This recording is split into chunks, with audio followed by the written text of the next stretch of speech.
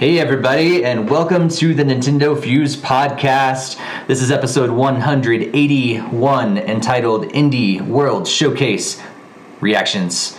And I'm your host, Steve, but I am joined today by Barry. Hey Barry, how's it going? Hey Steve, always a pleasure to be here. It is. It's going to be great. Unfortunately, we don't have Greg with us today on his birthday.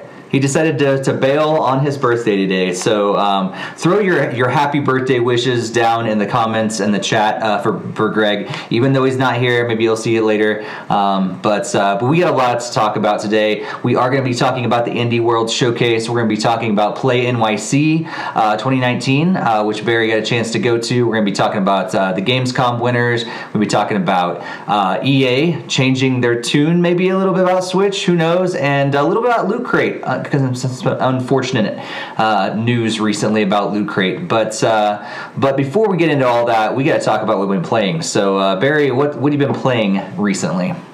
Yeah, I've been playing a couple things. On top of the usual Dragalia Lost and Pokemon Go and Final Fantasy XIV, I played a couple new games on the Switch, actually. I did a little bit of Horizon Chase Turbo, which is an old school arcade racing title, like Outrun and stuff like that. It's a lot of fun, very simplistic graphic style, very fast and fluid. There's a lot to that game, and I didn't play a lot into it, but I did enjoy what I did play.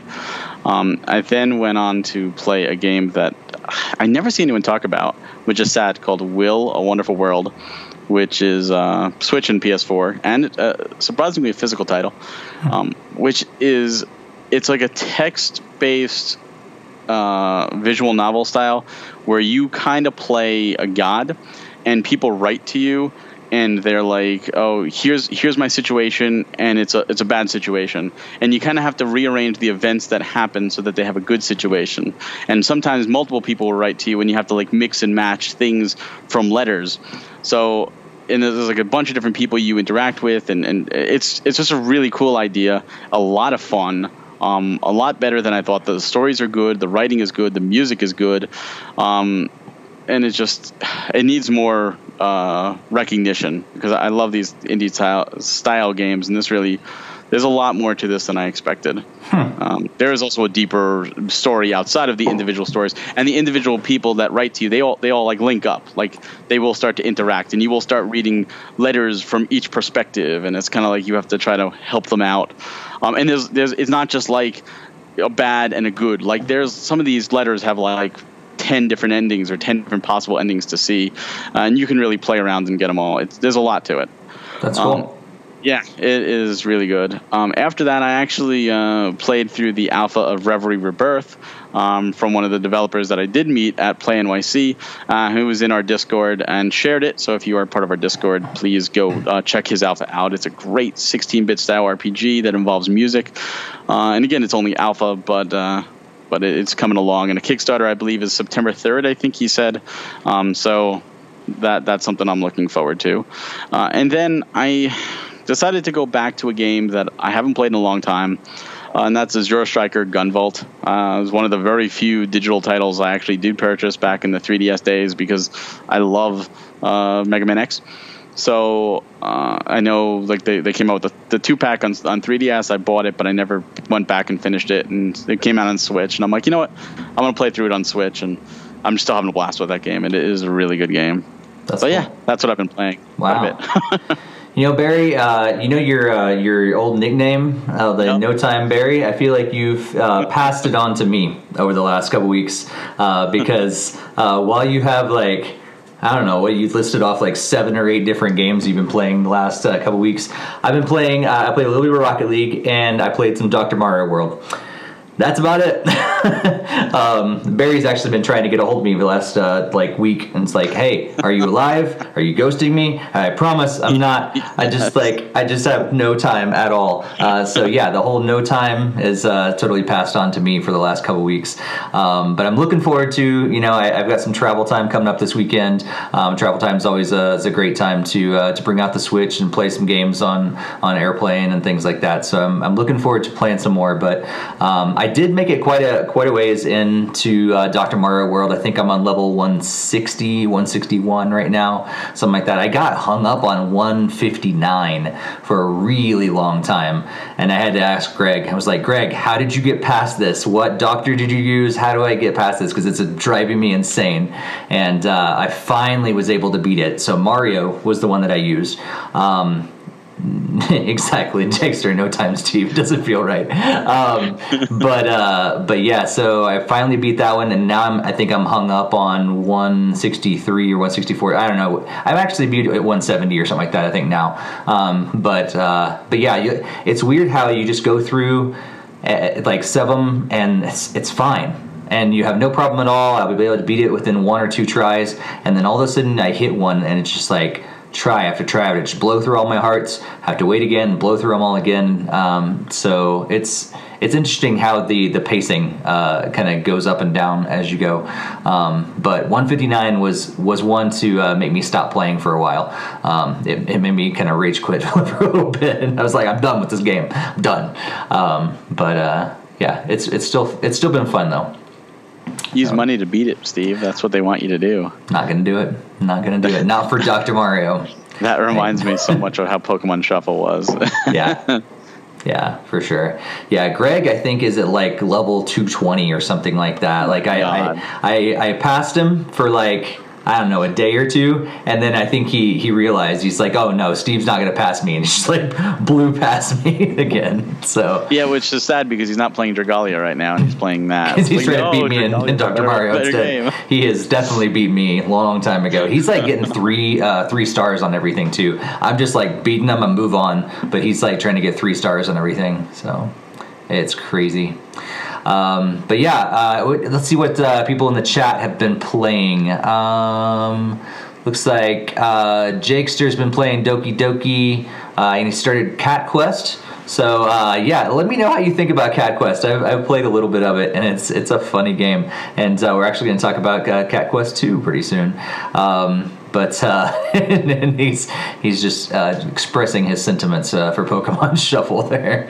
But yeah, we're talking about the chat room. I just want to thank you guys for joining in the chat and joining in all the discussion. So throughout this podcast, we want to make it as interactive as possible. So if you hear something that we're talking about and you want to throw your thoughts in there, make sure you do. And we'll refer to the chat room throughout the podcast. We love interacting with you guys, our viewers, our watchers, our readers. And speaking of which, we would love to interact with you guys between podcasts. So we do this podcast every other Monday, but we love to chat with you guys throughout the week. So we're on social media. We're on Twitter and Instagram and Facebook and all that stuff. But we've got a pretty quickly growing Discord server.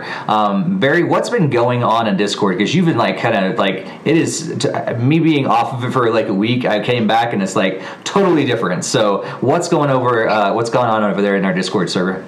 Yeah. So we've had our Discord server for quite a bit, and it's been slowly growing, and I realized there was an absence for something. So many places, they're more secluded. People feel almost a disconnect. There are a lot of times that people won't even know about the people behind the games, and I think that's a shame, because I think a good game is a representation of the people who make it, the passion behind it, the ideas behind it. And of course, we know the big people, but there's a lot of little people. It's kind of like when you go to a movies and you see the credits and it's just like, oh, all these people. It's like, oh my God, you don't know any of them. No one talks about them. And I think that there needs to be a place that people can connect, not only gamers and fans of video games, but also the developers themselves, so they can really get one-on-one feedback from the players. But not even that. Other journalists, other YouTubers, like everybody, composers or other, even event hosts, we're all part of this one industry, and this one industry is our passion. It is 100% our passion. It is what we love, and I felt we needed a place that we could really get together and just communicate and just, shoot the breeze if we wanted to shoot the breeze, or hey, I got an idea for a game. What do you guys think about this? Or even just a place for developers to reach out to other developers and say, hey, I have an idea. Anyone have any other ideas? Maybe you could help me flesh this out, or help me out. Or hey, I'm looking for somebody to make music for my game, and I can make music for the game. Hey, make connections with people, or even event organizers. Hey, we need guests, or we need people to fill slots. Oh, who's looking to show off their new project? Whatever we can do, if we can bring people together, that's what we like to do, and that goes for everybody, for the common Joe to Miyamoto himself, if he would ever grace us. But it's one of those things where we want to hear from you. We want to talk to you, not just us, everybody. Like, it's a friendly place. It's a place for people just to get to know each other and have fun and share news. And it doesn't have to be even Nintendo news. It could be PlayStation or Xbox or whatever you're into. In the grand scheme of things, it's all gaming. It all falls under that gaming umbrella, and we're doing our best to make it grow in that direction. So if that sounds like your cup of tea, please feel free to join us. And if you're already part of it, and you're enjoying it, thank you. We're very happy. We're doing this all for everybody, and feel free to share, because the more it grows, the more it benefits everybody. And if you're unhappy, then please tell us, and we'll do what we can to make you happy, because that's what we do. Here at Nintendo Fuse, we like making people happy and putting smiles on faces. Yeah, for sure. Speaking of which, I'm going to try out a little feature here, and boom, there we go. It's on the screen. Inkstains C says that he loves our Discord. So even with the 3 there in the TH and the D, so loves this Discord. I couldn't agree more. So, and we love the Discord because you guys are in the Discord. So, make sure you join it, and make sure you invite your friends and stuff too. It's a great way for us to chat about games between podcasts, and we absolutely love doing that. So, speaking of which, we also love it when you subscribe and when you hit the bell to be alerted every time we post a video. So, you like that transition there? So make sure you do that, and that way you can be alerted every time that we go live, every time we post a new video, every time that we do anything on YouTube. And if you are listening after the fact on another podcast app, thanks so much for subscribing there. And if you can, leave a positive comment. That just helps us kind of rise to the top. It helps other people find us, and be sure to get the word out there about the Nintendo Fuse podcast. So let's jump into our main discussion point for tonight, and that is the Indie World Showcase. So Nintendo decided to change their pace a little bit, at least a little. They changed the naming of things. Normally they call the Indies games the Nindies, but they decided to just go with Indie this time and call it Indie World Showcase. And so they showed off, I think, 29 games, if I counted correctly. They showed off about 14, I think, games. And then they had a sizzle reel at the end with 15 games, and they showed one more at the very, very end. So instead of going through each of those games one by one and talking about them, we decided that here's how we're going to attack that this time. I'm going to go through the list of all the games that were announced, and the release dates or the release windows, and then we take a chance to just kind of talk about our overall thoughts about the event itself and what games kind of stood out to us. So here is the list. Like I said, it's a list of 29 games. This list is on our NintendoFuse.com, on our blog there, so you can check that out. If you miss any of the ones that I announced, it's right there on the front page. Just go to NintendoFuse.com. But here we go. Coming out in summer 2019, so just around the corner, is going to be Risk of Rain 2. And then we have Eastward, that's coming out sometime in 2020. Freedom Finger, yeah, I'm saying that right, is coming out fall of this year, 2019. Roki, do you know how to pronounce that game, Barry? Am I saying it? Is it Roki or Rookie or something like that? It's the double, like the, I don't know, dots over the O, so I don't know how to pronounce that. Rookie, I think. It's coming out winter 2019. Torchlight 2 is coming over to the Switch on September 3rd of this year. Skater XL is coming on 2020. Europa is coming on in winter 2019.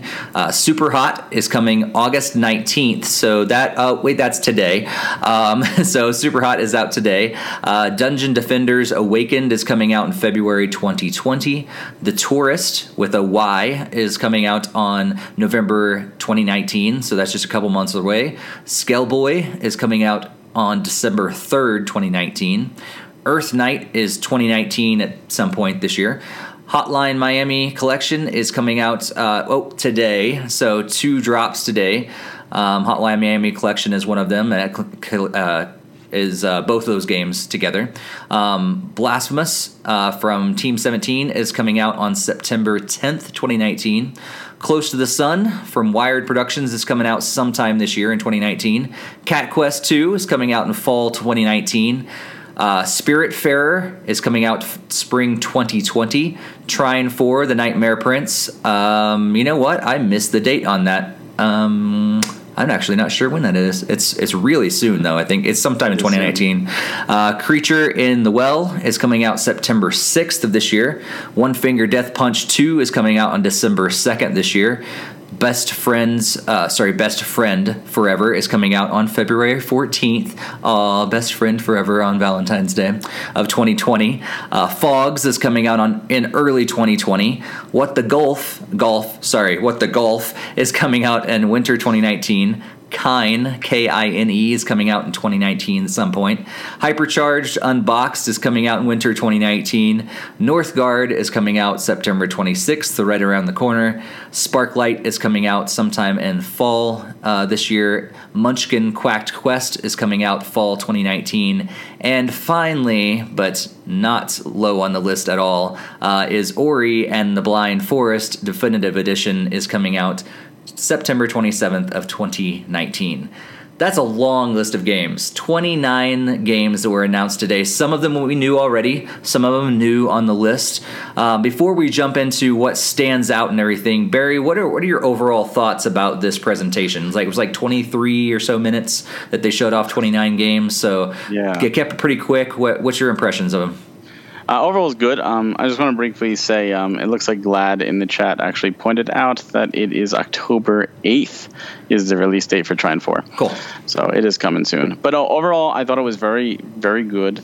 I love the indie scene. I love the smaller developers.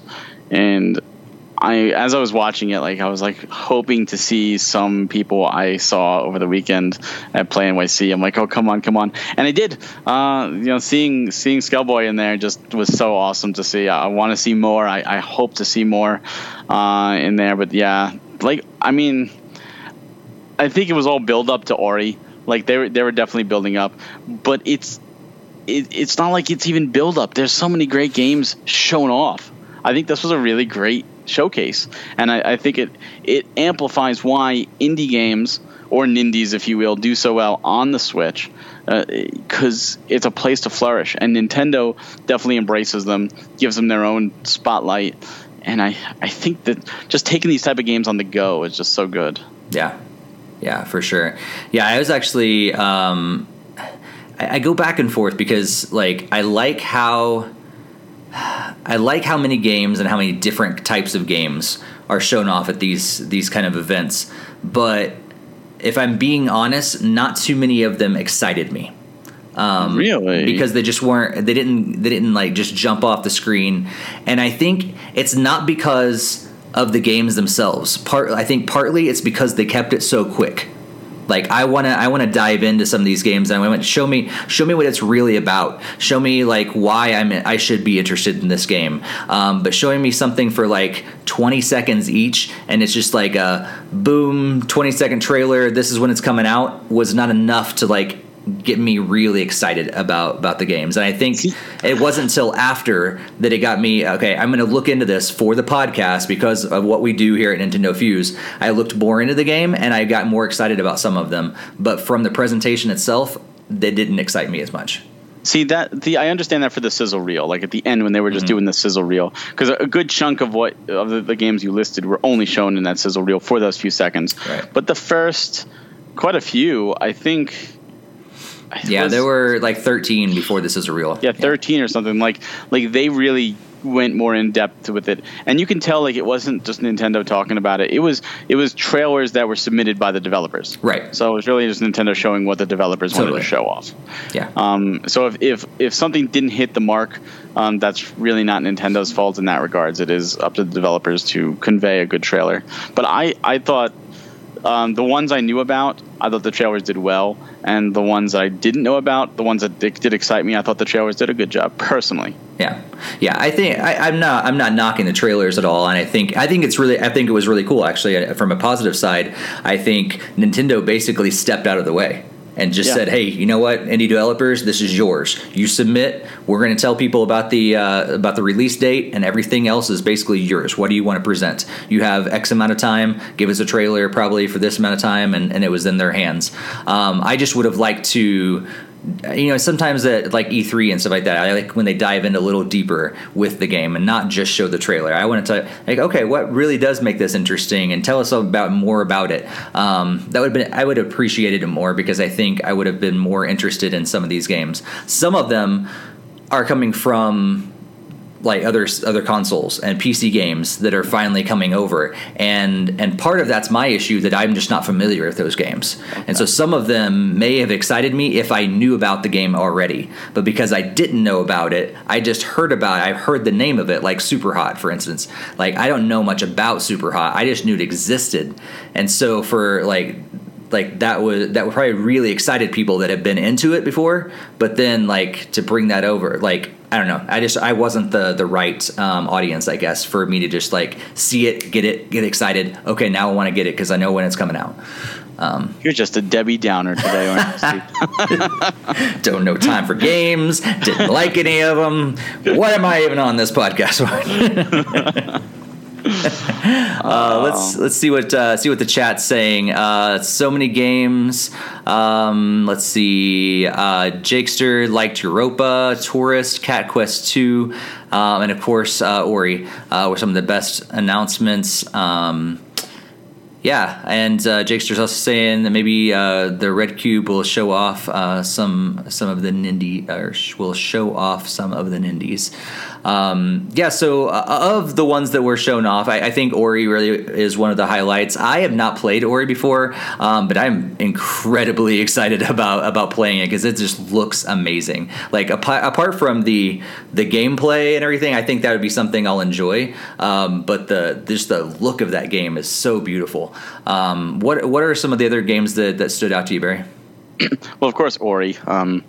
A game that I own on an Xbox One that I've never even really played, and I do want to play Ori, so I'm hoping it comes physical. I'm hoping to get it, because that is a game I do want to play. Torchlight 2. I loved the first Torchlight because I'm a huge Diablo fan. I went through Diablo 3 again on the Switch. I love that type of RPG. And to see Torchlight 2 come to the Switch, it's just great. I'm hoping for that physical. But Torchlight 1 was really good and really ambitious. I know Torchlight 2 is an older game, and I never played it because it didn't come to consoles, and at that point I was done doing digital titles.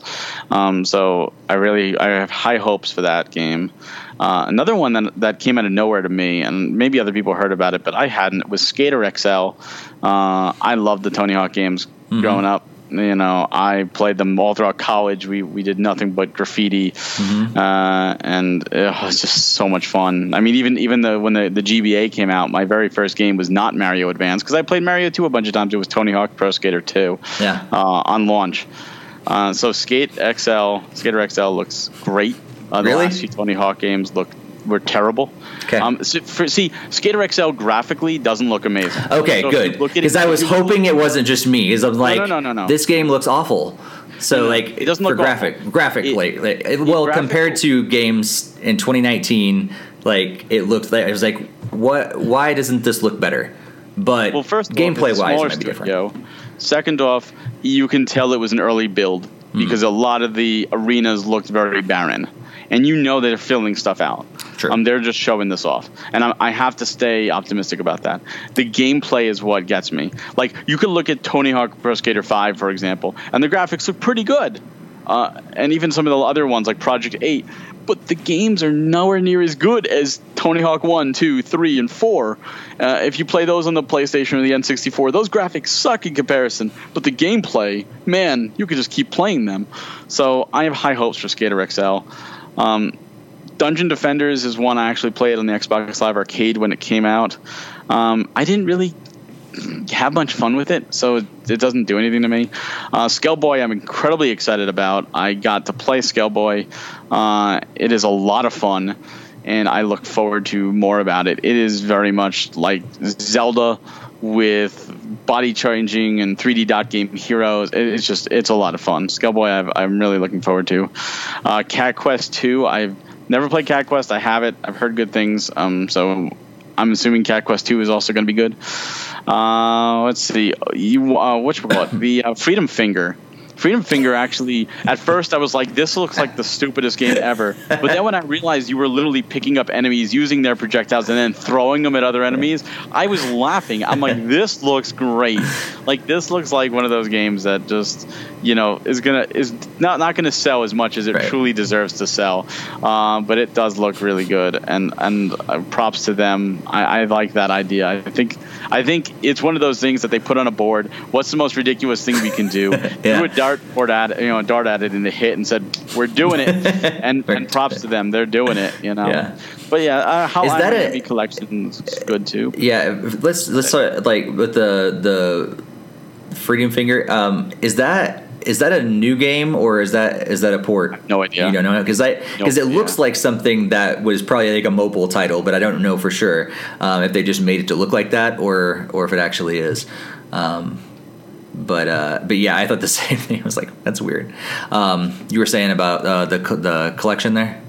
Oh yeah, Hotline Miami collection. I've heard good things about them. I haven't played them, but I'm happy to see it, and it is getting a physical, so I'm really happy about that. Thank you. I think Special Reserve Games is doing it. Thank you for that. And then one game I absolutely have no interest in, which is Trine 4. I have horror stories with Trine. I have horror experiences with Trine, and never want to touch that franchise again, even though I am getting it because it's physical. But we have memories with Trine. Memories of Trine, no more. Done. I'm not doing Trine again. Trine is out of my life. You can play it if you want, but it's out of my life. So me, you, and Mike won't get together. You could actually do 4-player, I think, this time around too. So good. You get Greg in there. Let's bring more people into the misery. Trine's one of those games that I really want to like. I love the concept, but it was rough. Yeah. Jakester said Freedom Finger is actually entirely new, so that's really cool. He also said you need to get on playing Cat Quest 1. It's a fun game. I was actually surprised at how much I enjoyed it. And Gladigild is saying, yeah, Ori is one of the most beautiful games that he's ever played. I'm assuming that's a he. I don't really know. Yes. But beautiful music, and this game will for sure make you cry. Oh, no. Nope, I'm not playing anymore. I'm just kidding. But yeah, it's kind of Jack Jakester's accident. If it was kind of like Hollow Knight, kind of is. He's saying, but it's a platform adventure game. So I love platform adventures. That's why I'm really excited about getting Ori. I think games when you can combine some really good gameplay. And with some amazing graphics and just challenge and just you love looking at it, I think that they're going to knock it out of the park in my book, and that's going to be really cool. Gladigild also mentioned that Europa caught his eye, and I agree. That's another game that looks really interesting. The whole idea that it's a gravity defying sort of puzzle adventure, and it seems like you can just walk around. So it's similar to like Mario Galaxy, I guess, in a way, but you're like inside and. Of the games, like I understand, like indie games have been taking like graphics in a lot of different ways, and you don't have to have like cutting edge graphics to be a really solid indie game. And I think there's a couple other games that really did grab my eye that weren't graphically overwhelming. They're good, but this Europa was one of the games that was like, wow, that looks really good from an indie developer. Like, I'm sure it takes a lot of work and be able to pull that off on the Switch, which a lot of people feel is underpowered. I was like, that's a really solid looking game, and it looks really interesting to be able to play these puzzle adventures from different angles and the whole gravity thing. I'm interested to see how that pans out, like in the entire game as well. Europa made my stomach turn as I was watching it. It was like, oh no, like, I want to like this game. It's ambitious, but I know I can't play it. Just imagine playing it with the VR, Labo VR. Yeah, there you go. Just bring your Dramamine and your puke bucket, I guess. I don't know. We won't get into talk about puke again and bathroom jokes. We're going to leave those for the other podcasts that we've already done. Earth Knight looked interesting to me as well. I think that was one of the ones that it's a 2D platformer. Like it's one of those classic arcade ones, and I think that was kind of cool to me. I'm always a sucker for a good classic like arcade platformer with just a lot of craziness going on. These like dragons, and you gotta like just try to survive in this like apocalyptic world. So that was kind of cool. I was interested. So you said you did play Dungeon Defenders? Yeah, I did play that when it first came out on XBLA. Okay. And I didn't play it for long. That was back in the day when I actually got every XBLA game. Back when I was like, oh, cool. I just really want to embrace before the Microsoft pissed me off by not giving me more hard drive space. But yeah, it was okay. But I don't remember what else came out that week, but whatever else came out that week overshadowed it for me, and I just never went back to it. I'm not saying it's a bad game. Right. So Dungeon Defenders was one of the ones that I was left scratching my head from the trailer today. Like that was the ones I'm like, I think I might be interested in this game, but I didn't learn enough to really know what I feel about it. It's like a tower defense game, but instead, like, if I remember correctly, and I could be totally wrong, so don't hate me if I am, but it's like a 3D arena where like waves of enemies are coming towards whatever you're trying to defend, and you could set up on the fly like different like turrets and stuff while also running around as your character attacking, like goblins attacking and stuff like that. And you work cooperatively, so if you have 4 people, you can each take a path and try to defend your own path. And if your path is like not much there, you could jump down and help somebody else. Okay. I mean, it's a great idea. It was fun. It just didn't catch my attention for long. Right. And they said it was multiplayer. Like, is it only local multiplayer? Because all they showed was the split screen, and I feel like it probably is. And so, like, I'm glad he goes saying that he thinks it's also free to play. It does seem like it could be one of those free to play games. So if it is, I'll definitely check it out. But yeah, it left me with a lot more questions, I think, than anything else. Another one that left me with questions was Munchkin, because it was part of the Scissor Reel. It was a very tail end of the Scissor Reel, and I love the card game Munchkin. I don't know if have you ever played it, Barry?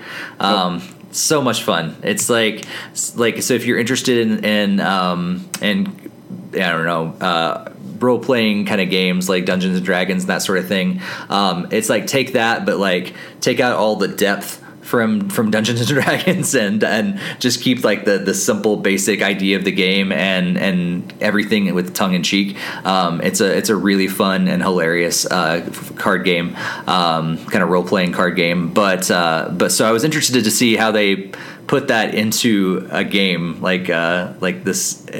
It looks like a top-down sort of adventure kind of game. I was like, what's this really even about? Like, I'll probably check it out because I like Munchkin, but I really didn't know much about what it is. And that may be it, because Munchkin's just kind of nonsense, so it may just be a bunch of people just bouncing around, and that's it, and just hitting each other. I don't know. Rookie, if I'm pronouncing that correctly, was another one that I think the story itself and what's there with the Scandinavian like folklore and everything seems interesting. I'm gonna definitely look into more of that, where she has to like save her family and everything. And it was one that kind of I love the art style. Like, so kind of going from the opposite side of it's not a game that you look at and go, oh my gosh, that looks so realistic. But it's an art style that kind of drew me in. It's like a storybook sort of thing, and it drew me in and go, okay, I'm really interested in what's going on in the story and how do I help this girl like save her family and everything too. So that's another one that I'm gonna be looking into for sure. So. Yeah, but Ori, you've had it and you've been sitting on it for a while and not played it, huh? I have not played more than 8 hours on my Xbox One, and I have a day one edition, and I got it on day one. Nice. Just honestly, the Wii U and the PS4 had more games that I was interested in, and every game I got for the Xbox One, which were exclusives like Sunset Overdrive and Ori and Rare Replay, and none of them I popped in. That's hilarious. They're still sitting sealed. So you're gonna play it probably on Switch instead of Xbox then? Yeah, probably. Yeah. It just feels more like a Switch game anyway. It does. It really does. It's kind of like Sunset Overdrive. I just want to put it on my Dreamcast and play it on the Dreamcast because that's what it feels like. Yeah. There's true. Like I do play my Xbox One a little more than you do, but it is like there are certain games that I feel better playing on there, and there are a lot of games that I feel better playing on a Nintendo platform. And even though Microsoft is doing this one, it does feel more like a good solid Nintendo game. It's kind of like I got Super Lucky Tail on the Xbox One when it came out, and I never touched it. And now new Super Lucky Tail's coming out on the Switch, and I look forward to that. Yeah, exactly. Yeah. So what do you think, Barry, about this? Microsoft bringing games over to Switch? They keep doing it. How's this gonna like pan out in the long run? They think they're gonna keep doing it? I think they are, because I think they're positioning Xbox more as from a actual console to a platform, much like Netflix kind of platform. And I think it's smart because I think they realize they're not making as much with their actual consoles, but they are making a lot on software sales. And I want to say maybe Minecraft helped with that. After they bought Mojang, they kept Minecraft on all systems. They continued to put Minecraft on new systems, and it kept making them money. And I think they saw that. Now, Microsoft always did put their games, or most of their games, on PC regardless because of Windows. Even Halo, when it came out on the Xbox, still came out on PC. So I think they're realizing they can do more almost as a third party, while still having a box for the dedicated fans. So they're almost like pleasing everybody in the grand scheme of things. I just want to see Rare come to Switch, give us Rare Replay, give us the new Battletoads, give us a new Banjo. Like, Banjo's now coming to Smash. Make it happen. And I think there was a quote from the one of the Conker creators saying that it's inevitable that Rare IP come back to Nintendo. So I'm just hoping sooner versus later. E3 is only a year and a half or a year away or something, a little less than a year now. It's come on, make it happen. That's true. That'd be cool. Yeah, I don't know. I mean, it's interesting to see where they're going to take it, because I think Microsoft is, especially within their new stuff, they're just really positioning themselves as a distributor and a publisher, and I think a lot more. And they're bringing on these they're buying a lot of companies, but now they're putting out those games everywhere, and we're probably like Glady Guild is saying, Xbox Game Pass is that going to come eventually to Switch? They're going to consider Switch just another platform, just like they do PC and all these things, and eventually you're going to be able to get Microsoft, developed and published games any system you want, except for Sony. They're not playing nice with Sony as much. Well, not necessarily, because you mentioned buying studios. One of the studios they just bought was Obsidian, and they're doing The Outer Worlds, which was coming to PS4, good point, and now is coming to Switch as well, and that's now Microsoft published. That's a good point. So. Yeah. It's interesting to see where this is going, and it's a new day and age. I feel like with the console wars that we had years ago between even Sega and Nintendo, and then Sony and Nintendo and Microsoft, and fighting against each other and everything like that. It seems like they're almost maybe willing to put all those fights behind them and let bygones be bygones, and maybe we can all get along and just enjoy games together. I don't know. But we'll see. So it should be. Yeah. I mean, the whole console war thing is just a marketing ploy. Totally. That started from Intellivision attacking Atari back in the day, back in the second generation, and it's only stemmed from there. It's all been marketing. Yeah. And a lot of it came from being children where we could only afford, or our parents could only afford, one system, so we had to fight for the death for our system because that's all we had. When you're growing up, if you had a Super Nintendo, you most likely didn't have a Genesis, and boom, you fall for the Super Nintendo, and vice versa if you were a Genesis kid, or if you were one of the lucky few now that had a TurboGrafx.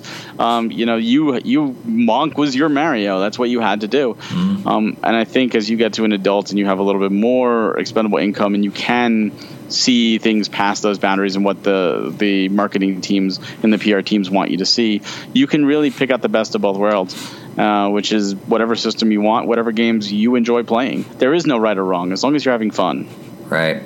So do you think, this isn't in our rundown, but I think it's an interesting question for me to ponder. I think like with a bunch of indies, going cross-platform, even Microsoft bringing their games cross-platform, are we going to eventually see the downfall of exclusives, or do you think they'll always be there and always be strong, or is there going to be fluctuation in that at all? Ironically, even in this indie thing, there was a timed exclusive, which was so weird hearing Nintendo talk about this is a timed exclusive. No, I do think exclusives will remain, or at least timed exclusives, because at the end of the day, no matter how much we want everybody to play together, how much we want everybody to be together, it's still a business, and we have to realize that first and foremost. It's about the money, and for the big three, it is about how much their consoles bring in, because at the end of the day, not only do they make money whenever they sell a console, they make money anytime someone buys a game on their console. So if a game is a multi-platform game and it comes to the Switch and the PS4 and the Xbox One, if you buy the Switch version, you are actually giving Nintendo some money from that. If you buy the PS4 version, you are now giving Sony some money for that. So in the end of the day, exclusives are still important to get your sale. It's when the sales of the exclusives are low that you realize you may have to subsidize the cost of creating the game by putting it onto another platform. We saw Nintendo do this with Wii U ports to the Switch, which was, of course, Nintendo to Nintendo, but it still helped subsidize the cost. And Jakester talked about it just briefly in the chat about Gears 5 is now announced for Steam. Gears 5, obviously, a Microsoft-developed and published game. They foot the bill, and they may not feel confident enough that Gears 5 will make enough money just on the Xbox platform. But if they open it to Steam, they feel they'll recoup and make more money. That's a good point. Even giving part of that share to Valve, of course, for being on Steam. Of course. Yeah, just to get it out there more and potentially make more money, which I think is a great move, because there's Steam has a huge platform with so many people. Like that's a gigantic offering to get it on there. It is, but it's also a double-edged sword. A lot of people are lost on Steam. That's true. That's a good point. Yeah, it's so hard. Even I don't play on Steam very much, but a lot of times I'm like, okay, I want a new game. I'm gonna look at what game is like. I don't even know what to, where to go half the time. It's like there's so many games, and I'm sure there's tons that I'm overlooking that are fantastic games, but you get overlooked because you're just lost in the mix. For sure. Another game that I forgot that kind of goes against what I was saying earlier about this showcase was actually Tourist. And so, I thought they actually Shinin, I think is who produced that, developed and produced it, published it, and everything. And they're a fantastic. I love a lot of their games, and this is totally different than a lot of other games that they do. But it was one of those games that I was like, what is this? When it first came on, and with every couple seconds I saw more of the trailer, I'm going, oh, okay. All right. And so by the end of the 20-second trailer or something like that, whatever, I was like, yeah, I'm intrigued by this thing. I think this could be interesting. And so, yeah, it's I don't know what you thought about it, Barry, but I think just the graphical style was kind of interesting. It kind of threw me off at the beginning, but yeah, the more I watched about it, the more I saw it's an interesting kind of adventure, but then you got games within the games, and there's this world within a world sort of thing, and it seems happy-go-lucky, a Sims adventure kind of game, but then all of a sudden you're oh, there's more to it, and you're visiting this amusement arcade to do some shopping and dance at the beach party and everything, but then you hear all this like ancient mysterious monument stuff, and there's like a deeper thing within it, and so it seems like you can kind of have two different experiences with this game. You can have like the happy-go-lucky stuff, but then you can also like dive into like the deeper story and everything. So that was I grabbed all that from that 30 seconds or whatever. So like it is possible, and Shinin is one of those ones that actually did intrigue me, and I think they did well with their trailer, because I learned quite a bit, and it totally took me from this game looks stupid to I'm very intrigued. So yeah, it was an interesting concept game. It's not one that I could see myself playing, mainly because I almost feel like I could get too lost in it if it's too open-ended. But it's intriguing, and I do want to see more.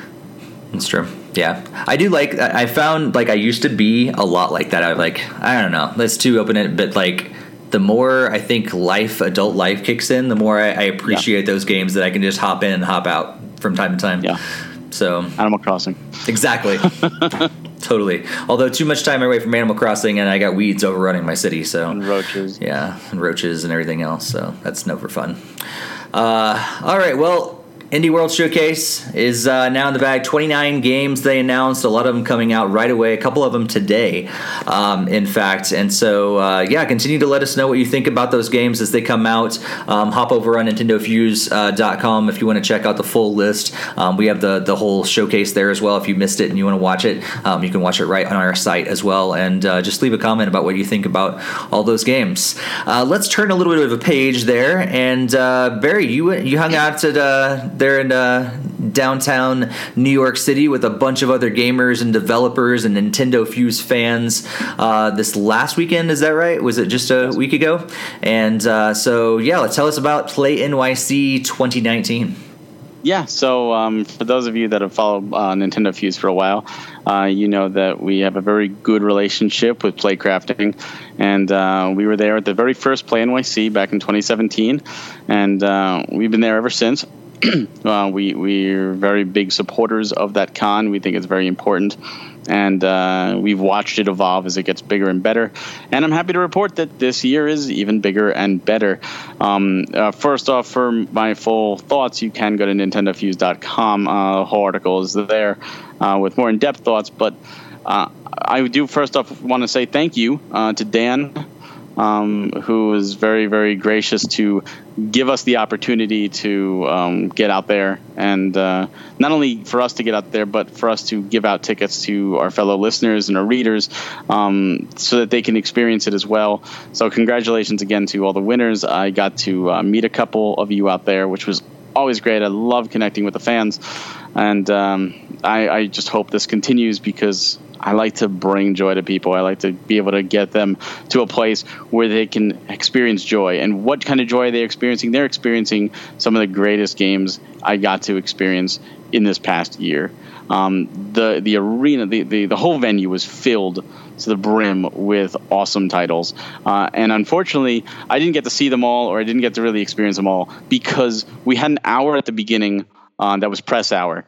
And I maybe got to 3 or 4 at this point, because I was just having good conversations with the people. I was playing the games. I was testing out. And then the doors opened, and it was a flood, and it was super busy. And it is it's crazy. So like one developer who I met last year, I actually contacted them, and they said, "Oh yeah, I was there this year." And I was like, "Oh my God, I didn't even see you. I'm so sorry." You know, like it's not that I didn't want to see you, I just didn't get to see you. But what I saw was incredible. And first off, it wasn't even just the games I saw that were incredible. It was the people I saw, the people I got to meet. I had some wonderful conversations with a lot of passionate developers, and I look forward to, over the next week or two, setting up a couple industry talks, which I'll be doing a whole bunch of emails, trying to figure out the schedule, because it's so many people I'm trying to juggle, and I'm trying to get everything down. So if you are a developer listening to this, you know, emails will be going out this week on that. But a lot of them actually were gracious enough. They actually are part of our Discord now, which is great, because like I mentioned one of them before, Reverie Rebirth was an awesome title that I got to see, and now I got to play the alpha. It's always hard for me to really play a game at one of these type of events that like really sink into it, especially in RPG, because if I sit down in an RPG, like I want the rest of the world to disappear around me, and I just want to sink into it. And I tell people, like, I'd be a terrible streamer because I will kill every enemy. I will explore every nook and cranny. I will see a sword in a shop that I can't afford and go right outside and grind until I have enough money to buy it before I move on. I would be terribly boring to watch, but that's what I want. So I really couldn't get into a lot of the games there. For that reason, why I appreciate like the alpha builds where I get to kind of play it at my own leisure. But I did get to play a bunch of titles, or I'll watch the developers play a bunch of titles, and some definitely highlights. I mentioned Scale Boy earlier. That one I did get to play. That was a lot of fun. I played through the demo, and I thought that was something totally up my alley. They've been a really good company for brands, and I'm looking forward to doing more work with them. Swim Sanity, which is one featured in the spring Nindies showcase, was there. Had a lot of fun doing 4-player with the developers and another journalist. We had a lot of fun doing the deathmatch and the cooperative. One game that's actually out now on Steam, I think it just came out, or at least on PC, and is Tranquil Garden. A really interesting RPG with choices, and I had a really cool conversation with the developers about how they designed certain enemies and certain choices, and like some of the enemies are based on their pets, and like I love stories like that. I love to just get the nitty gritty about it. But again, it was an RPG, and they're like, "Do you want to play?" I'm like, "No, because I will not leave this arena, and I will just sit here and play." And I can't do that right now, especially because that was during the press hour. I'm like, I want to. I think I spent a good 25 minutes with them of the hour. Saw some other great ones. Miasma Caves looks really interesting. The early access is coming soon to that one. I saw like Eye of the Clown, which is a Kickstarter that's live right now. That is hopefully coming to Switch. That one felt a little loose to me in controls, but it looks perfect for the Switch. A lot of people were a little unhappy with the clown motif because they're scared of clowns, and he apparently was getting it a lot. But it was really interesting. I saw a Pure. The Birth of a Goddess was a title that was developed by two sisters. The whole studio is just two sisters, and they are as sweet as can be. They have so much passion behind that game, and it looks super ambitious. It looks like something like if I started, I would get lost in just attempting to create it. So I give them all the props. Fiction Sphere, I saw that's on Kickstarter now. In fact, that just got officially confirmed for Switch. It hit the Kickstarter level, like the stretch goal. I mentioned earlier I was playing Azure Striker. This kind of reminds me of that. It's at Mega Man X, Mega Man ZX World. An interesting title was Zelda Singularity, which is a mobile title that's out now. It's just one of those weird tap games where you got to go through life. And like my wife tried it, and she was just like, "I'm like, we got to go," and she's like, "No," and we got to go. She's like, "No." I'm like, "Okay." So I kind of see this going as a because it's free to play. I can see this going free to play to Switch, and they want that. We mentioned before, like Ori is an action adventure 2D like Metroidvania. They were showing off a game called Outpost Delta, which was put out by the same people that did From Rust, and the guy is super nice. This is a twin stick Metroidvania, where instead of just running and gunning left and right and up and down as you explore, you can use the right analog stick to aim while moving and shooting, so you can run away from an enemy while still firing at it in full 360 control. Really cool, space-themed, very, very much influenced by Metroid. Looking forward to that. And that is coming to the Switch. That is confirmed for the Switch. So we'll definitely see that.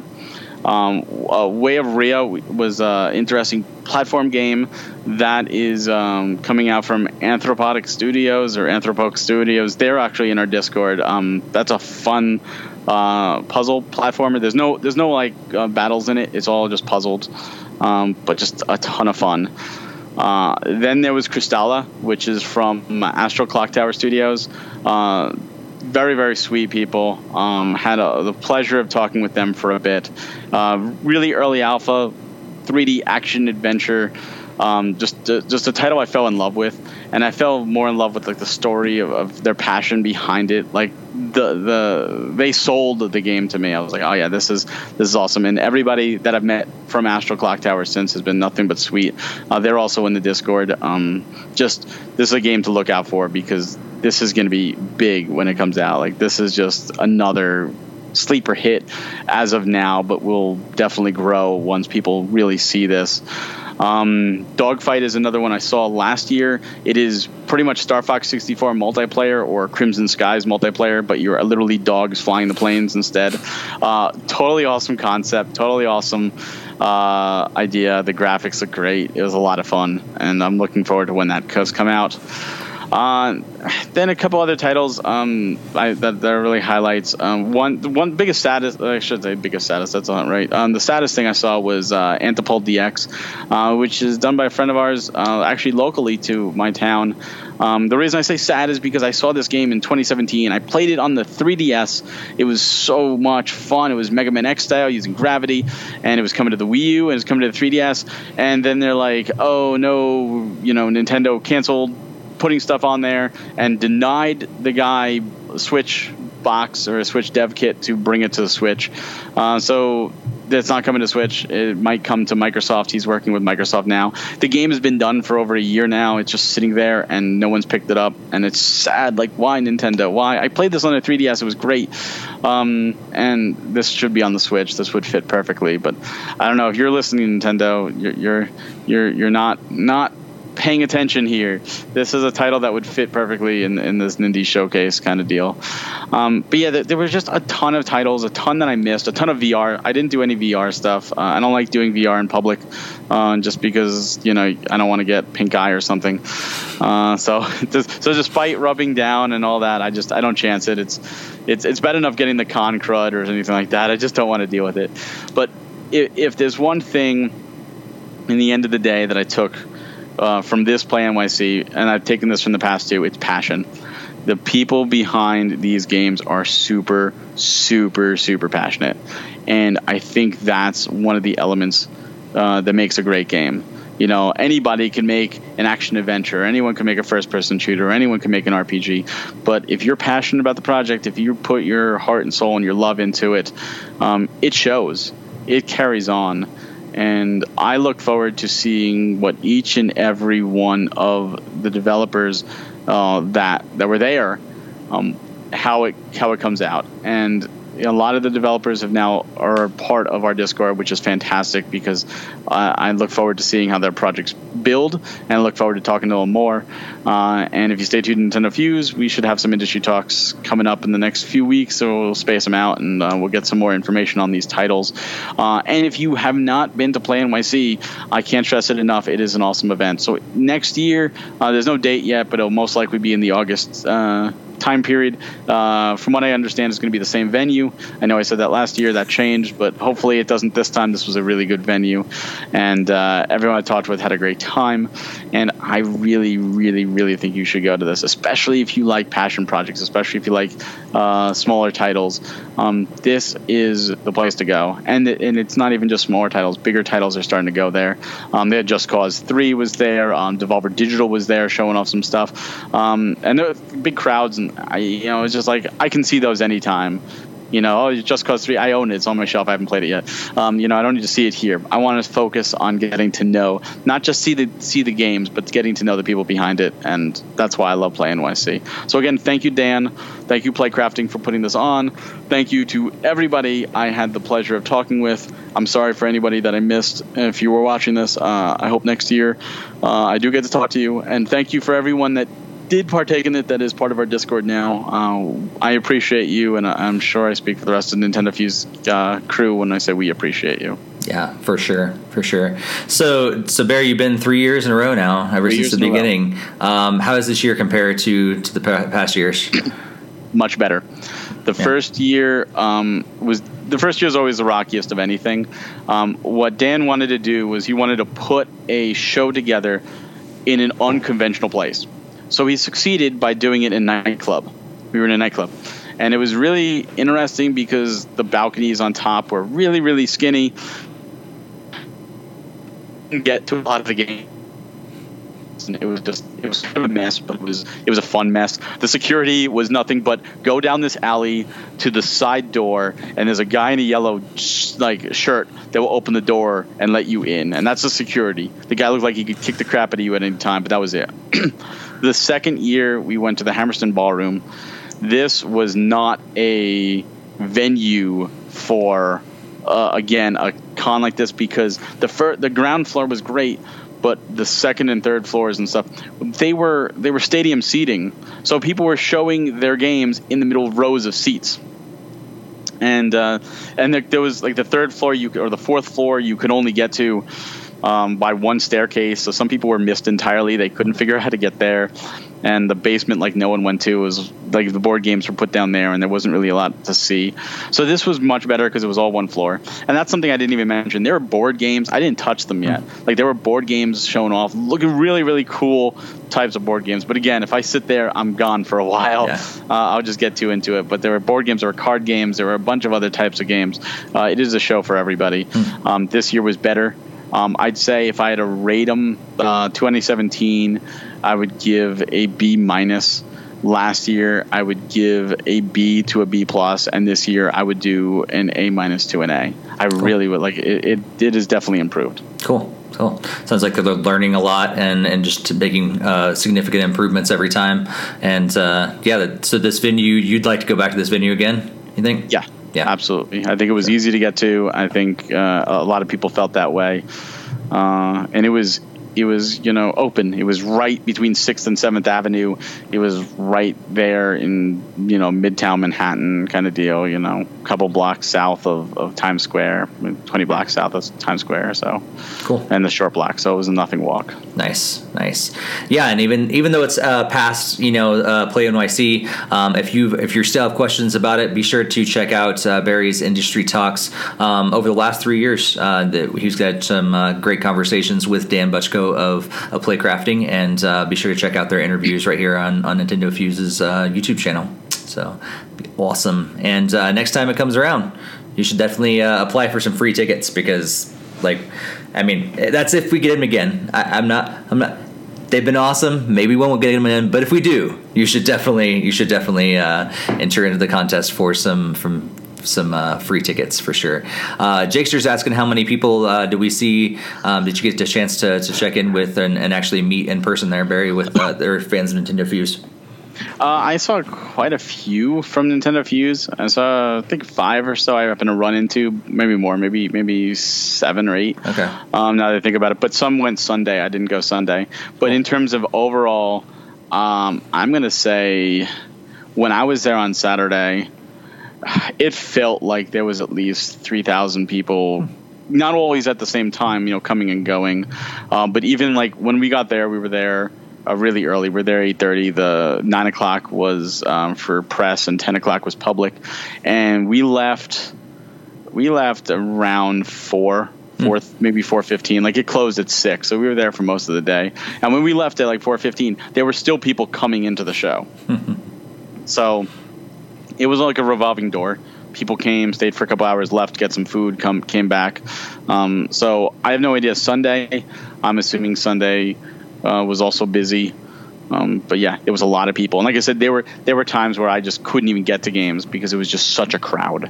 And it was just like, I want to play this game, but there's so many people wanting to play it as well that I'm just going to watch it. I'm going to try to talk to whoever's in charge of it and get a little bit of info about it, and let the everyone else play. Like, I'm fine with not playing a game as long as I'm seeing other people enjoy the game. Like the one I was mentioned, Way of Rhea, my wife was playing it, and 2 other people sat down. They had 3 computers, and they were all playing it, and they all finished like their puzzle at the same time, and everyone was like, yeah, and like the developer was just smiling, like, yeah, look at the joy. And I was talking with him at the time, Mason. He's in our Discord, and I said that's got to be awesome. Like, to see three sets of people complete the objectives that you set out for, and just the joy that they felt. That's why I love this. It is a real passion project. It is real community, and that's what games should be about. Not about, we mentioned before, it is it's a business, but in reality, it should just be about making people happy. Right. Yeah. One of my favorite things, I've never been to Play MIC. I know Barry's trying to get me there, and Dan's been trying to get me there ever since they started. But one of the things that I loved about when I was able to go to PAX East every year. You were supposed to go to the first one. I know I was supposed to. I mean, I was still in New England as well. It was so easy to get down there, not like today. But what I really loved about the PAX events is the indie mega booth.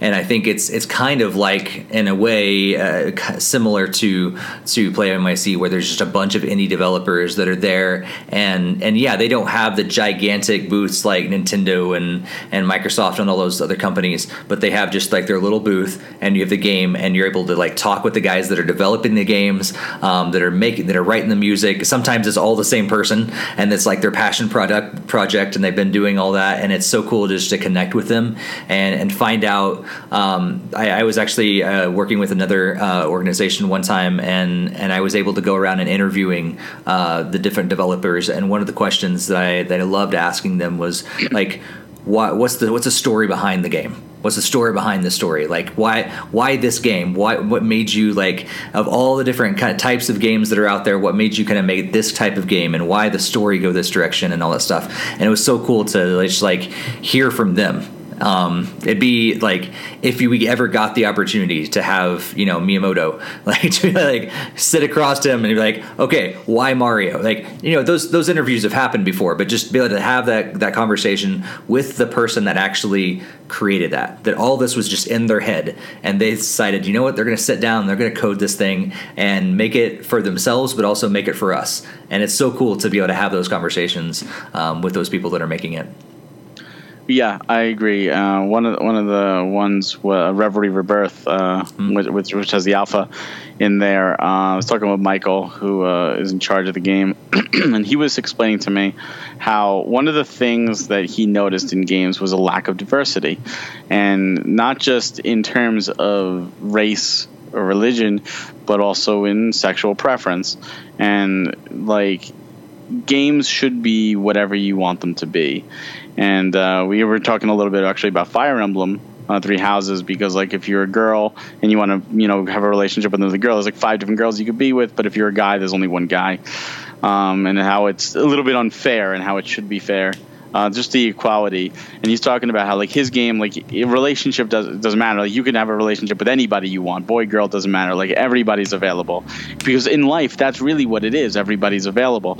And it was true, like, that's what he noticed was missing, and he wanted to go out there and make that. Because in the end of the day, if you're playing a role-playing game, you should be able to fit into the role. You shouldn't have to conform to something else. You should be able to put yourself. I mean, that was the whole point of Link not having a voice. Mm-hmm. It was so that we can put ourselves in Link's position. We can see ourselves. It was like a character avatar in a sense.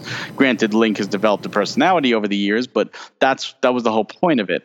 And I think that's important. And just to his passion about that was so strong, and it was just like, yeah, you know what? You do you. You do that.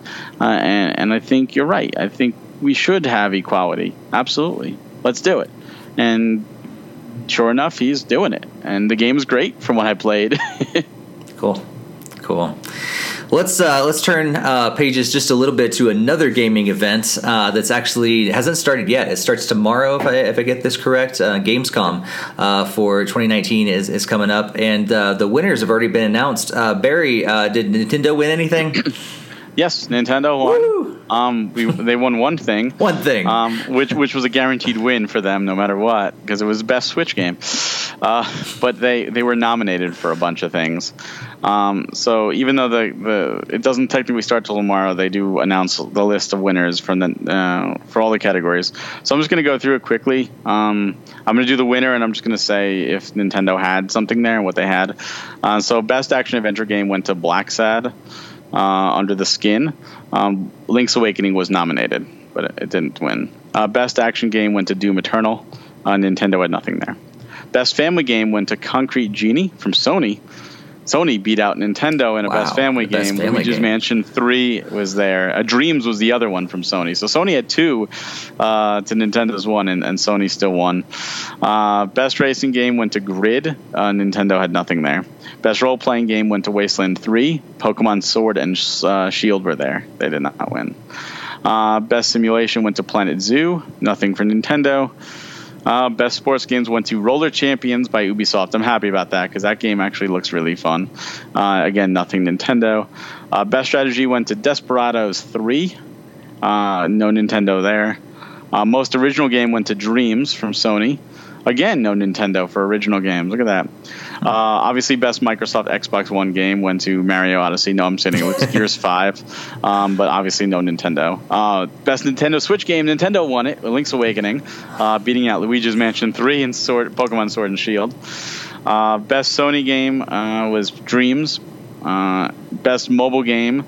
I didn't even know this existed. Battle Chasers Night War has a mobile edition. That's kind of cool. That was fun on the Switch. No Nintendo titles were nominated there. And best PC game went to Tom Clancy's Ghost Recon Breakpoint. And, of course, no Nintendo there. So those are all the nominees, the winners of the different categories and where Nintendo fit into it. It was nice to see Nintendo get some nominations. It seems to be only 3 games, Link's Awakening, Luigi's Mansion 3, and Pokemon Sword and Shield. Right. Which is sad because Astro Chain not there or Daemon X Machina not there, and I think those two should maybe be there because they look awesome. Yeah, that's true. In a way, kind of, not exactly, but in a way, they kind of almost won with Grid because Grid's coming to Switch. It's just not out yet. Yeah. So it's like a pseudo win there. Pseudo win. Grid's Roller Champions might come to Switch too. Okay. I don't know. It would be soft. I mean, Doom Eternal is coming to Switch. That's right. Game. Yeah. So they kind of had some other wins. Is Wasteland 3, is that coming? Or is it just Wasteland 2? I'm actually not sure on that. I think Wasteland 2 came. Wasteland 3 maybe coming. And who knows? Maybe we'll get Gears 5. You know, it's coming to Steam. Maybe we'll get Gears 5 as well. Who knows? Yeah, it's true. Let's check the requirements. The Switch could probably run it. Yeah, it can be ported over. Probably. There. Yeah, for sure. We'll figure it out. Panic button will do it. Right. It's so interesting to see like how like over the years like there'll be years where Nintendo is like dominating all the charts and winning everything and like top sales, and then all of a sudden they have a year like this year and it's like and we're okay with just kind of cruising by, and then there'll be another year where they'll be dominating again. It's not a consistent. I don't think this is a cruising by year. No, I think Luigi's Mansion and right, but it's not the the Breath of the Wild, and it's not Mario Odyssey year where they're like that kind of tier games that are just clearly dominating. Shut your mouth. Link's Awakening is going to beat Breath of the Wild as best game. It already is better than Breath of the Wild, so shush. Shots have been fired. All right, but yeah, that's cool. Congratulations, Nintendo, for having the best Switch game. It was either between Nintendo, or Nintendo. Who would have thought? Or the Pokemon Company, kind of, but Nintendo's publishing, right? It's true. Oh boy, Wasteland 3 is not going to Switch yet. Jixter says. Wasteland 2 is though. It's on the Switch, I believe now. Thank you, chat, for doing our homework for us. All right, so let's turn another page to a different story that has, I don't know. We covered this originally. What was it, like 2 podcasts away? Was it last podcast? No, last podcast. Okay, so not too long ago, the CEO of Electronic Arts, a guy named Andrew Wilson, had some thoughts about Nintendo, specifically the Switch, and he was like, he didn't really seem that excited about supporting the Switch. Didn't really think that a lot of people wanted those games on there. They'd rather play the EA games on their Xboxes and their PlayStations and all that sort of thing. And we had some words about EA. We've had words about EA for a while. EA has been a fantastic company. Thank you so much, Electronic Arts, for bringing me out to San Francisco several years ago and supporting the DS at the time and having great games and all that stuff. But over the last few years, you haven't been doing it. And it seemed really weird, or seemed just like a nail in a coffin, that the CEO kind of said these words last week. And you know what? Both FIFA, which is not really even a good FIFA this year, this next year, and Unravel 2 and Faye. That's really all they got. And we thought, you know what? EA just closed the door. We're just going to forget about them being on Switch. They've clearly forgotten about Switch. But then Looks like EA had a little interview with Game Informer, and some different things have been said. So a spokesperson named Laura, I'm going to butcher her last name. I think it's Melee or Melee, something like that. Speaking on behalf of Electronic Arts, said this in Game Informer. Yes, we invested with FIFA. We had good success there. I love that we have such a great global reach and a great global presence on that platform with that game. We are absolutely looking at more Switch games in our portfolio, so more to come on that. We're not going to announce anything as of yet, but it is absolutely a platform that we're looking at for some of our more successful games. So is the CEO and the spokesperson like just not talking and they're just like on completely separate pages, or are they turning their opinion now because like, oh wow, we've actually heard the outcry of the Nintendo fans, or what's going on here, Barry? What do you think? 2 words: stock owners. When Andrew Wilson said what he said, I believe he meant it. And I believe the stock owners saw that and said, what are you doing? Because if there's one thing I've learned about stock owners when it comes to video games, is that they don't know anything. And what I mean by that is Nintendo will come out and win E3 with an amazing showcase, but because Animal Crossing is delayed, the stock will fall. That's stupid. They realize that the Switch, the stock owners are smart enough to know that the Switch is selling. And the stock owners of EA are only there to make money. They want EA to make money because if EA makes money, they make more money. That's just the way it works. So when they said that, when Andrew said that, they were like, oh crap, like, what do you mean? If your games go on the Switch, that should translate to more money. If that translates to more money, that translates to more money for us. The stock goes up. And I think it was kind of a way of the PR rep saving face. Like, oh, no, we didn't say that. No, it's kind of like that episode of Family Guy, when Brian and Stewie go to Germany and the tour guide insists that the entire country of Germany was on vacation during World War II. We can't talk about the Nazis. And it's kind of like that. No, that never happened. Andrew never said that thing. No, we love the Switch. We're totally going to be performing on the Switch. We're going to put our best platforms and best titles on the Switch. And I think this all stemmed from asking about The Sims. And that was a game perfect for the Switch. So, I don't know. I don't know what EA is doing. I don't know if they're just saying this to save face and they have nothing really planned, or if they're going back to the drawing board and say, we got to keep the stock owners happy before they all sell out on us and we all lose our money. So, what can we put to the Switch? Who knows? Yeah. I guess time will tell. Yeah, I totally agree. I think it's a money thing. I think for them, especially when a company that big, that could tank if they take enough people off, and if their CEO keeps saying stuff like that, like stocks could tank, like people stop buying the games, like you take enough people off. I mean, I don't think they'll necessarily go belly up, but like they could take a drastic turn, and there's a lot of Nintendo gamers out there and a lot of people that are already ticked at EA, and if they keep going that direction, they're going to lose a lot of potential money.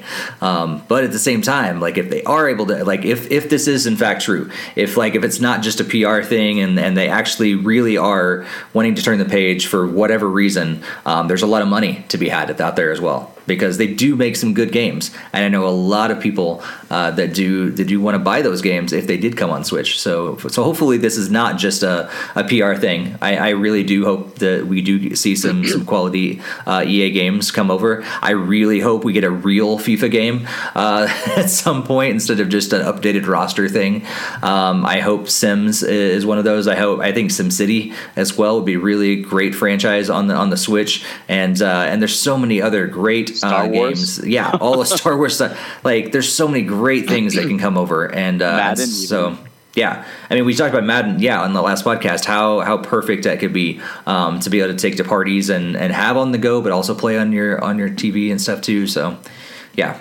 There's a lot of money out there to be had, and that EA. I hope you're actually accurate with this, and you do want to make games with us or for us, and want to make money from us, because I think you haven't lost completely, but you're on the fence. So let's talk about one last thing that it is not late breaking news, but pretty recent that I just found out, and I think Barry, you just found out recently as well today. A little company called Loot Crate, which is not necessarily, it's not a Nintendo company. They don't make games or anything like that. They have a lot of Nintendo franchises and stuff. It's one of those many. There's so many out there, but it was one of the first, maybe even the first of those boxes that you can subscribe to and get a bunch of kind of nerd culture kind of stuff, and a lot of times that had to do with video games. And you basically get, I think it's like a monthly, I think it's a monthly subscription. You get this monthly box in there, and you don't know what you're going to get, the kind of themes and stuff like that. And it's kind of just a cool, like Christmas gift throughout the year, birthday gifts throughout the year. It's kind of a cool thing. But apparently just a few days ago, they filed for bankruptcy. So, Barry, what do you think about that? I think it was bound to happen. I'm not a big Loot Crate person. I know, like, New York Comic Con, every year they have a big booth with a ton of exclusive crates, and people rush it. I mean, I've seen mad dashes to the Loot Crate booth. So this year's New York Comic Con should be interesting. It'll probably just be liquidation booth, boxes like, here, just get rid of our stuff. But my wife is subscribed to their Firefly crate. She loves Firefly. And the first year, great. And then they started year 2, and they sent maybe 2 boxes. Then it went a good 5 months with no box. So then they sent her 2 boxes full of the best stuff from Loot Crate as an apology, which was a bunch of random crap, including duplicates. There were duplicates in the same box. Like, it was just hurriedly thrown together, and still had the audacity to charge her for the Firefly crate that she was not getting. She had to call up and be like, no, I'm not paying for this crap. I don't want any of this crap. This is garbage. And they refunded her and just told her to keep it because they didn't want it back. They were just trying to give it away and trying to scam it on people. So it's like, great. Now we have all this random crap we don't need. And hey, you got shelves for it though. I think she wound up selling it to the people at cost. Like, you're $5. Like, just get. I would rather see it go to good homes. But it was just one of those things where they, it doesn't surprise me. They grew too big, and it was impossible to please everybody. And that's the problem with these random things. It's like a Christmas gift, but it's almost like or a birthday gift. But it's like getting a birthday gift from someone that doesn't know you or knows really what you like, and is just giving you stuff that you don't care about. But they forget to put the gift receipt in there, so you can't even return it. But instead, in that birthday gift is a bill, and you actually have to now pay them for the crappy gift they just gave you. Yeah. That's Loot Crate. Yeah, I don't think my grandma watches this, but it's basically like I still get a stocking for my grandma every Christmas, and that's basically what the stuff in my stocking is every year. But I don't have to pay her, at least. Like, I had to pay for my ticket, I guess, to fly there and see her. But that's pretty much what it is every year. We're like, why would I ever want? Does she even know me? That's pretty much what you're saying. Yeah. I'm glad that I didn't subscribe. But it's interesting. I've been seeing a lot of times too. Like, I think Amazon has been advertising a lot of the subscription boxes. They've been like 50% off recently and stuff too. So I wonder, like, are we going to see the downfall of like all these companies? Can they really keep that stuff up, or they made a quick buck? They got rid of a whole bunch of stuff, and hey, it's time to move on. We made some money. At least maybe Loot Crate stayed in it too long. Maybe these other companies need to see the writing on the wall and say, all right, time to cut our losses and move on. We made a few $1,000. Let's try something else. They're trying to sell it right now. Money Chest is promising a $10 million loan to help the company keep afloat during the bankruptcy. It's expected to sell quickly. Whether it does or not, we don't know. For customers who currently have a Loot Crate subscription, you shouldn't see a disruption. They should, it's not like, oh my God, I'm not going to get my crate next month and I'm a subscriber. You should still get it. Chapter 11 bankruptcy is not like the doors are instantly closed, goodbye. Like, it's just a restructuring process. So you'll still get your monthly crap for at least for the foreseeable future. But this is definitely, like I said, the writing on the wall. A restructure does have to happen. I think people are getting tired. Like it was a neat thing at first, but there's only so many pairs of socks, or so many mugs, or so many weird random statues of things you don't even really remotely care about because it just fits the theme of the month. People don't have a lot of room, right? Right. It's just a lot of it is cheap. A lot of it's like dumb things. I mean, the best thing that my wife got out of the whole 2 boxes that she got from those was a Banjo-Kazooie license plate that kind of came out of nowhere, and I'm like, okay, I guess I'll keep this. Sure. Yeah. The Firefly crates were good. She enjoyed those. The specific ones seemed to be better, but the general, like this month is heroes, and you get a bunch of random stuff from different heroes that you don't even care about. Right. And it's stupid. Like here's a pin, and here's a button, and here's a little bobblehead, and I don't care about this. What am I going to do with this? And you look on eBay, and it's like filled with loot crate crap that people are just trying to get rid of. Yeah, just trying to make up their money. Yeah, it's better. Probably, I'd say for most people, it's probably just better to save your money and buy the stuff you want. Yes. Yeah. If you see something in a loot crate box you want, go to eBay. I'm sure you can find someone who doesn't care about it for $5. Yeah, for sure. It's as simple as that. Oh, wow. One of the last things I wanted to mention, I got an email just earlier. Nintendo sent out, actually just a couple hours ago now. But I think there's a big thing this weekend with Fire Emblem, Three Houses, and Tetris 99. I think a big thing going on, a free event for Switch owners that begins on August 23rd through August 26th. So I know people like Greg are going to enjoy that because he's a big Fire Emblem fan as well. Will this get you to play Tetris at all this weekend? It's not going to get me to play Tetris. Probably me either. I like the Game Boy theme thing. That was cool. I played that that was just a couple hours, won the theme, and that was all. But that was the last time I think I played Tetris 99. It's a fun game, but it's Fire Emblem themed activity is not going to get me to go back for sure. I played Fire Emblem, believe it or not. I almost booted it up, but I went for Azure Striker instead. Nice. Greg will be like, no. Oh, man. It's been great to talk games with you guys tonight. You guys in the chat with you as well as Barry. We've had some great conversations in the chat. Some of it just too much to even refer to all of it. It's just been some really cool conversations there. People talking about games and, upset about EA and even talking about Family Guy there for a little bit. So we love talking games with you guys. And if you have not joined our Discord, if you've not followed us on social media, be sure to do that. Just search for @NintendoFuse on Facebook, Instagram, Twitter, and our Discord link is in the show notes and the description down below. So make sure you check that out and subscribe, hit that bell, all that fun stuff. And that'd just be awesome if you share it with some other Nintendo fans out there. Barry, what are you looking forward to playing over the next couple of weeks? There's some good games. I know there's some games that you're excited about. There's games I'm excited about. Some of those are crossing over. What are you hoping to play the next couple of weeks? I'm hoping to get through Azure Gunvolt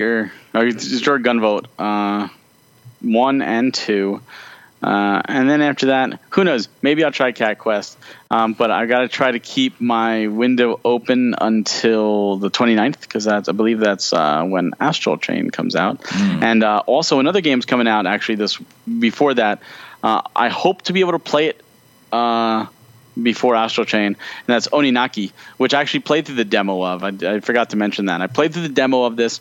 I've been looking forward to this game since it was shown off. I absolutely love the demo. It's one of those demos that the progress carries over into the main game, which I absolutely love. I think this is the greatest demos. But here's the caveat. The game in America is digital only. In Asia and Japan is getting a physical. And then Square Enix announced a European exclusive on their site, but not to NA store. NA refused to comment to me. EU's store told me they will not ship to America and that I had to buy it from a scalper if I wanted it. They literally told me to buy from a scalper. Like, terrible. They refused my money. So I have a friend over in Europe who is getting the game once he gets the game, he's going to be shipping it to me. So I have to wait for it to get over here to play the game I want, because Square Enix North America refuses to put the game out physical, and Square Enix Europe refuses to take my money and ship it to me. It's a whole mess, but I am looking forward to Oninaki very, very much. So they've been having some conversations with NOA. And seriously, NOA and Square need to get and Crapcom. The three of us need to come into a room, the three of you with me, and we need to have a discussion because you're all failing right now. And even EA, throw EA in there as well. Hey, do you all want money? EA is doing better. Do you want any money from me or not? It's bad, but no, I look forward to that. And Astral Chain, of course, are my big ones. Dragalia Lost. Rerunning the Valentine's event, which is kind of weird, but I missed some stuff from that, so I'm really happy about that. And that game has been going strong. They've been supporting it. I love that they're constantly doing stuff with that, and I think Nintendo and Cygames have a real gem on their hands, and I'm hoping by next E3 we see an actual Dragalia Lost Switch title. Cool. Hey, Rad is coming out tomorrow. Nintendo has been playing that up a lot. Are you interested at all? I'm not sure. I'm still on the fence. I'm interested in the concept. I think it looks great. Yeah. I love Double Fine. I'd be more interested with the physical. I think that's Bandai Namco is publishing that, if I'm not mistaken. I think so. Yeah. I think they've been advertising like an Instagram, and it shows like in the bottom left corner, it shows like boxes, and I keep messaging them. I'm like, are you putting this physical? And I don't think it is. I think they're just teasing us. Yeah. But physical, I would totally get it, and I would probably play it. Digital, I don't have time for that. Just for Jakester, no time. Just for Jakester. Back to No Time Barry. Yeah. And truck racing. Of course, you got to be playing some truck racing championship. Yeah. I have a funny story about truck racing. Oh. Yeah. I thought I was just randomly bringing it up. No. Segue. Truck racing is one of those that at first it was announced for Europe only. So I'm like, oh, cool, I'll get it, because I'm going for the full English set. So I'm like, oh, I'm going to get it. So Amazon Europe has it, because Amazon Europe actually ships, or Amazon UK actually ships to Americas. Take note, Square Enix UK. So they put it up, and I pre-ordered it. And when it shipped, I noticed it actually said, because it's called something different, it's like FIE truck racing. It said the truck racing parentheses Xbox One, and it showed the picture for the Switch version. So I emailed them. Now I contacted them to chat because I can't call Europe. So I'm sitting there in chat and I'm talking to them. I'm like, am I getting the Xbox One version or am I getting the Switch version? And the woman's like, oh, no, you're totally getting the Switch version. That's just a mistake. Don't worry. So I'm like, okay, cool. Thank you. All right. Then I found out it's coming out in America, and I'm like, oh, man, now I don't want to double dip. So I get my package, and I still have it here. It's still sitting here next to this. Amazon Europe. Inside this package, now I'm opening this. This is what I get. For all you people watching, you can see this. You see this? This is not a Switch title. This is the Xbox One version. You can see the PEGI on it. You can see it's called FIA, European Truck Racing over there. This is the UK title. So, and Xbox One isn't Did you try to put it in your Switch yet? No, I did not. So now I had to contact Amazon. Again, I can't call them. Yeah. And the first person tells me that I could send it back to them, and as a bonus, I don't have to pay return shipping. Wow, what a bonus. What a waste of my time. So while I'm trying to escalate, because I was lied to by this rep, they hang up on me. They disconnect the chat. So then I get another person who immediately is like, I'm going to send you a return label, and disconnects the chat. I'm like, really? Now the third person tells me that the game didn't come out yet. I'm like, what do you mean? He's like, you don't have the game. The tracking says it hasn't been delivered yet. I'm like, no, I have the game, dude. It's right here in my hands. I have the game. He's like, no, you don't. So I said, do I have to take a picture and prove it to you? He's like, yes. So I took a picture. I sent it to customer support at Amazon. Here's the game. I wanted to put my middle finger in the picture, but I didn't. So now he's like, okay, we can't do anything yet because the game doesn't show as being delivered. We can't even create a return label. I'm like, but two previous people did.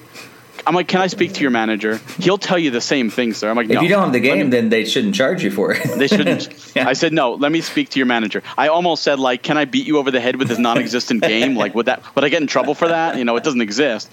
So then I talked to a manager, and the manager was just like, I'm so sorry. They aren't supposed to act like that. Here's what we're going to do. We're going to refund you. We're going to give you $20 credit. Keep the game. We don't care what you do with it. We're so sorry. Oh, my God. He's going to get a stern talking to. That is not how we do things at Amazon. I am so sorry. So I am actually getting Truck Racing on Switch, the American version. And you have the Xbox version. And I have the Xbox One European version. The reason to boot up your... Actually, can you even play... Is Xbox One... I don't think Xbox One is even region free. I can't do anything with it. Oh, well. Yeah. So see, you mentioned Truck Racing, and I had no idea. That's insane. That's the struggles you go through as a physical collector. Oh, that's probably going to be one of those stories that I just think about later on tonight. I'm just going to start dying laughing. My wife's going to be like, "What are you laughing for? You won't even." But you just need to listen to the end of the podcast for Barry's story. Oh, it is. I can't make this stuff up. And this is legit my life I go through. Oh, wow. Well, you have to tell me how a Truck Racer Championship is after all that. I'm excited about Grid. I don't know if I'll get it right away when it comes out. All we know is summer in 2019, so we don't even have a date, but it's summer's running out. So at some point we'll be getting it. Astral Chain is another game I'm very interested in. Clearly we talked about this before. I don't know if I'm going to get it day one, but it'd be down the line for sure. Because there's so many games coming out in September that, like, you know, Zelda alone is going to be taking up a lot of my time. So I'm like, do I want to get it now, or do I want to save it for later? I'm not sure yet. Spyro's another one, the Reignited trilogy, coming out actually the same day as our podcast. Our next podcast is September 2nd, and so that's going to be coming out the same day. So I'm not going to be here for the podcast, but I'll be playing Spyro instead. I'm just kidding. But yeah, it's a couple cool games coming out over the next couple weeks. Even cooler games, I think, in my opinion, coming out in September. It's going to be a fun but busy next several weeks of games for sure. But yeah, we will be back on September 2nd for episode 182. Like, we are inching closer and closer to the 200 episode, and in a few weeks it's going to be here before we know it. We're going to be celebrating a little milestone of the Nintendo Fuse podcast, so do make sure that you are here for I believe we'll probably be doing that there's actually 3 Mondays or 5 Mondays in September, and so it'll be probably the final Monday of September. I think it's the 30th, I think, as well. We'll be celebrating our 10th anniversary as the Nintendo Fuse podcast. 10 years. Like, Barry, you've been here for like 8 of them, right? Almost like not that many. I've been here for about 5. 5 okay. Years. I feel like you've been around longer. Not a bad thing. No. You know what? Like, that could go either way, but like, I mean, it's a good way. No, I think 2013. I think is when I started. Maybe 2012. Maybe it's just been longer.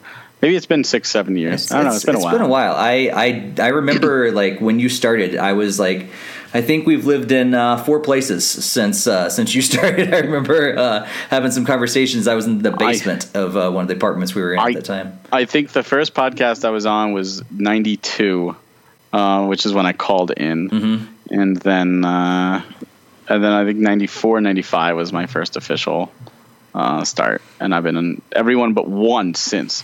So almost 100 podcasts with only missing one, I think. That's true. And it was our anniversary. It was my wedding anniversary. That's why I missed it. Yeah. I guess it's like okay excuse, but our anniversary, our Nintendo Fuse podcast anniversary is coming up. So make sure you do tune in every week, but especially tune in that time. And we'll have some special stuff. We gotta still put some ideas together and everything too. And if you have any thoughts of some cool stuff that we could do, make sure you throw them in the chat. Tell us in the comments, or even better yet, join our Discord and kind of give us some ideas of what you would like to see on our 10th anniversary special. Speaking of Discord, you should talk about the giveaway we have. Oh, that is very true. If you've not joined our Discord, be sure to do so. A couple of podcasts ago, we gave away a digital code for Team Sonic Racing, and I got another one. So we're doing a little contest in Discord. As soon as we reach 100 members in our Discord, we're gonna give away the code to a random person. So invite your friends, get other people in our Discord. We have been growing. We pretty much like tripled our membership over the last since the last podcast. I think maybe 2 weeks ago we were like maybe 20 people, and now we're around 60, probably getting closer to 70 as we speak. So make sure that you do invite people. And as I said, as soon as we hit the 100 people mark, I'll throw that out there, and we'll give a game code away. And we're gonna keep doing some fun stuff like that, and keep up the membership and just the fun stuff that's going on in our Discord. So yeah, make sure you guys join and share that with other people and invite other people as well. So, man, Barry, it's always great to talk to Nintendo games with you, gaming in general. Any final thoughts before we wrap up tonight?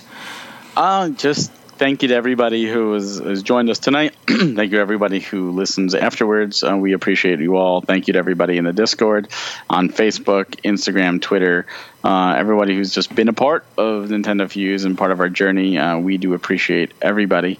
And we want to keep bringing you guys awesome new content. We want to bring you guys awesome new giveaways like the Team Sonic Racing, like Play NYC tickets, and none of that would be possible without all of you. So thank you to everybody, and I look forward to next time. Yep, yeah, for sure. And happy birthday, Greg! Even though you're not here, birthday, Greg. Happy birthday, Greg! Can't forget that. Yes, yeah. Throw your birthday greetings to Greg down in the comments. That'd be awesome. So, all right, cool. Thanks, Barry. We'll talk to you guys next time. Thank you. Have a good night, guys. See ya.